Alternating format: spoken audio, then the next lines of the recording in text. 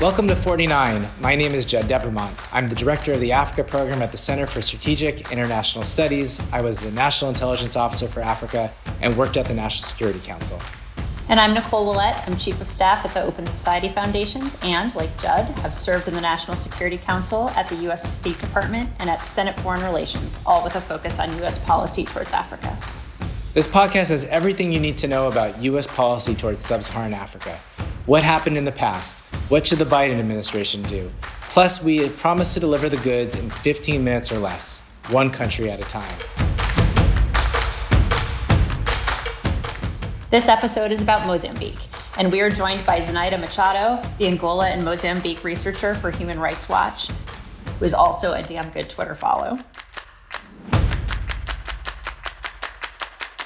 Nicole, you got to break it down for us. What is the short and sweet version of U.S. history, U.S. policy towards Mozambique? Okay, I'm going to try and do this justice. It's an incredibly fascinating history, so I encourage everyone to read more than I can possibly do here.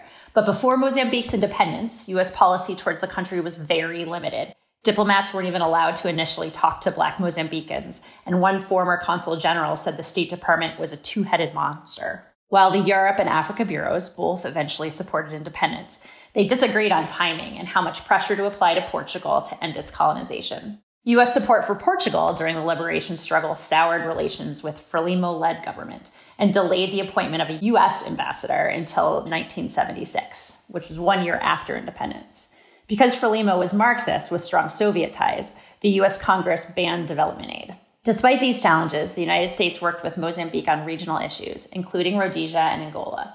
Renowned Mozambican leader Samora Machel respected President Carter, and President Reagan and Samora got on like a house on fire, according to Reagan's Assistant Secretary of State.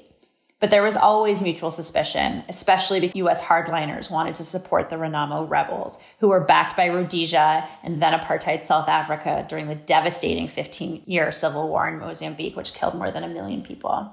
The United States played a supporting role during the Mozambican peace process, which culminated in the first multi-party elections in 1994. Afterwards, one ambassador said the relationship became about development, which he thought was, quote, boring. As the economy grew rapidly, the United States and other donors turned a blind eye to corruption, political polarization, crime, including political assassinations. The development of Mozambique's liquefied natural gas, the LNG industry, amid massive fines in that country and a related growing extremist threat in the region, upended this complacency. The United States provided $1.5 billion in risk assurance for the oil companies, and it has initiated development programs and security training for Mozambican military to counter the escalating Islamic insurgency in the Cabo Delgado region. In early 2021, the group, with ties to ISIS, was designated as a foreign terrorist organization by the United States, so it's become a real focus now. Judd, do you want to talk about a major U.S. success or policy failure? Yeah, I think you alluded to it earlier, which is this relationship between Reagan and Samora Machel. It's hard to imagine now, but President Reagan, despite being a Cold War warrior and being backed by hardliners, decided he was going to talk to Samora Machel. And in fact, his advisors had to defend this in the press. But it was a pragmatic view that we have to talk to our adversaries. We have to work together on issues, at least where there's space to do so. And it was a major contributor to some of the Mozambican, South African agreements that happened in the mid-'80s, as well as helpful on Angola. So I think there's a lesson to be learned from that era about that relationship between Samora and Ronald Reagan.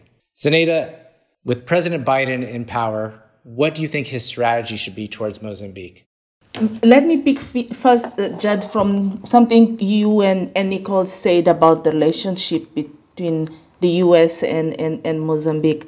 I think because of those tensions created during the Civil War, America has been very cautious on how to deal with Mozambique, and therefore it has not really dared or adventured in the area of good governance and human rights issues. If it does, it's not public. When it tried, it backfired. And it has strategically positioned itself on something else that is very important for Mozambique, and that has somehow forced Mozambique to respect America for that. That's health, education, culture, especially health. The amount of money that US aid puts on the health system in Mozambique is incredible.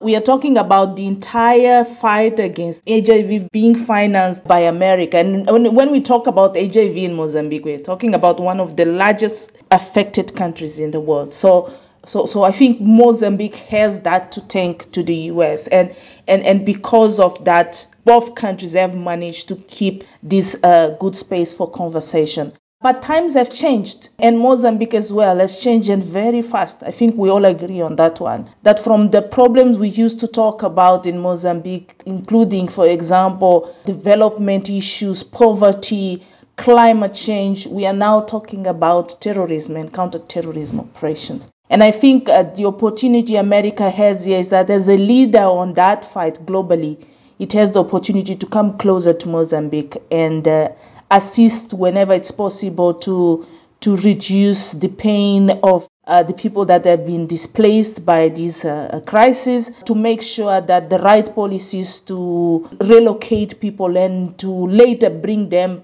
back to their territory are respected, to make sure that human rights are respected by both the non-state players and the Mozambican government, but also not forget that the issue of extremism in Mozambique is not the only problem. Unfortunately, it came on top of many others. I mentioned climate change is another huge problem that Mozambique has. It's a country that can be hit by 2-3 cyclones in a year.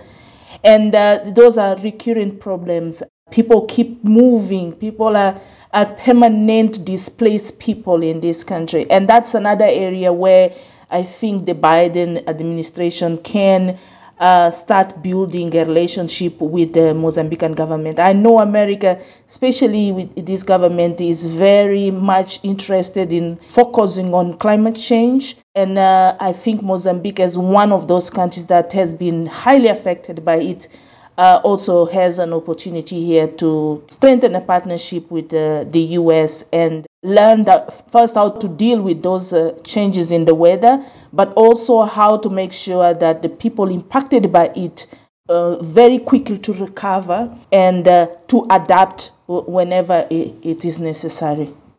All right, I'm going to give my thoughts on how you make that happen. So first, I think we need to assess the internal dynamics in Mozambique. Zenaida and I have talked about this before, but President Nyusi talks a good talk, and many of the things he says on some of the biggest challenges in Mozambique would be quite welcomed in Washington and in other capitals.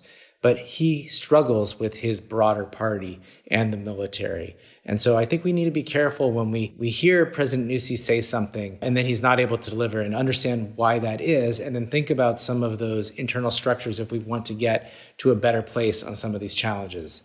The second point, and it's related, is there's an opportunity here for both U.S. cooperation with global partners and South-South cooperation. We're seeing that right now with SADC, as South Africa and other neighbors are very concerned about what's happening in Cabo Delgado. But I would also point out that when there was the cyclones, the Indians responded, other powers in the world, and I think we could be doing a lot more working with partners who care about the Indian Ocean, who are concerned about the negative effects of climate change, and concerned about the instability in northern Cabo Delgado as potential partners here. That probably gets us to Zenaida's point, which is we can't let CT be the end-all be-all of this relationship. We have to be more thoughtful about the relationship between ISIS and the insurgency. It's not a relationship where one controls the other. It's a dialectic. There's a dialogue. We need to think about development and how do we address the underlying drivers, which is something that USAID is already doing, but I think we can redouble it, and we need to be conscientious of the problems with the FTO designation. Finally, on climate, I'll say something a little bit controversial, which is we need to think about the adverse effects of climate change in Mozambique, but also recognize that LNG will be one of the ways that they are going to have energy in this country. And right now, that's going to present a tension for the Biden administration, but we're going to have to think about it both in Mozambique and in other countries. So Zenaida, if you had one big idea, crazy idea, what would you say?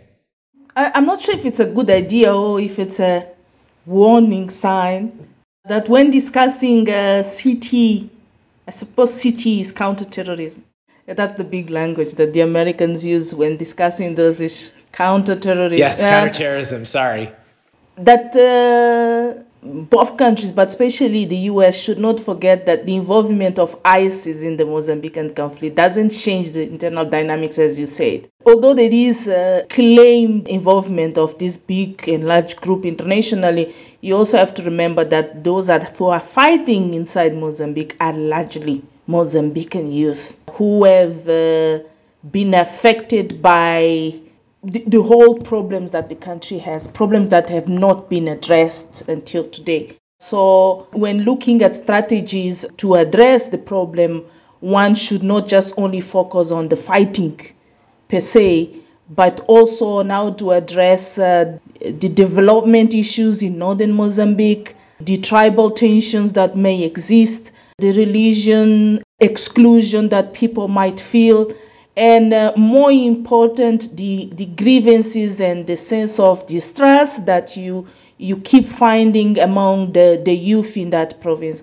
I think it is important at this stage to understand why is it that a large group of youth in Cabo Delgado have chosen to, instead of being part of the so-called development projects in the province, they have instead chose to grab guns and go and kill and destroy in the villages that they have been brought up all these years. So those are dynamics that need to be understood. The sooner the better, before any strategy is put in place. And again, we should never forget that better than any policymaker or any international relation expert is the people of Cabo Delgado, of northern Mozambique, that will be able to say what and when they want the changes to happen. Thanks, Zenaida. Your reporting on this has been really key for policymakers, I think, all over the globe. So turning to the attempt to win hearts and minds that you mentioned, and maybe even mouths, if one of our listeners wanted to experience a legit Mozambican meal, what should they try, whether it's from the northern province or anywhere else? Okay, I'll pick one from the northern part. That will be northern central, that will be mukapata, which is a mix of coconut milk with local bean and rice. So you make it like a porridge, and then you eat it with what we call Zambesian chicken, which is a grilled chicken marinated in coconut milk. I can see your mouth already feel like eating it. Sorry. It's true. If you haven't had Mozambican food, you are missing out. Now, and then from the south, I think the best thing to taste is the local made prawns or shrimps. Yeah. Well, that's the show. Please subscribe wherever you listen to podcasts and check out our analysis at csis.org/Africa. Thanks.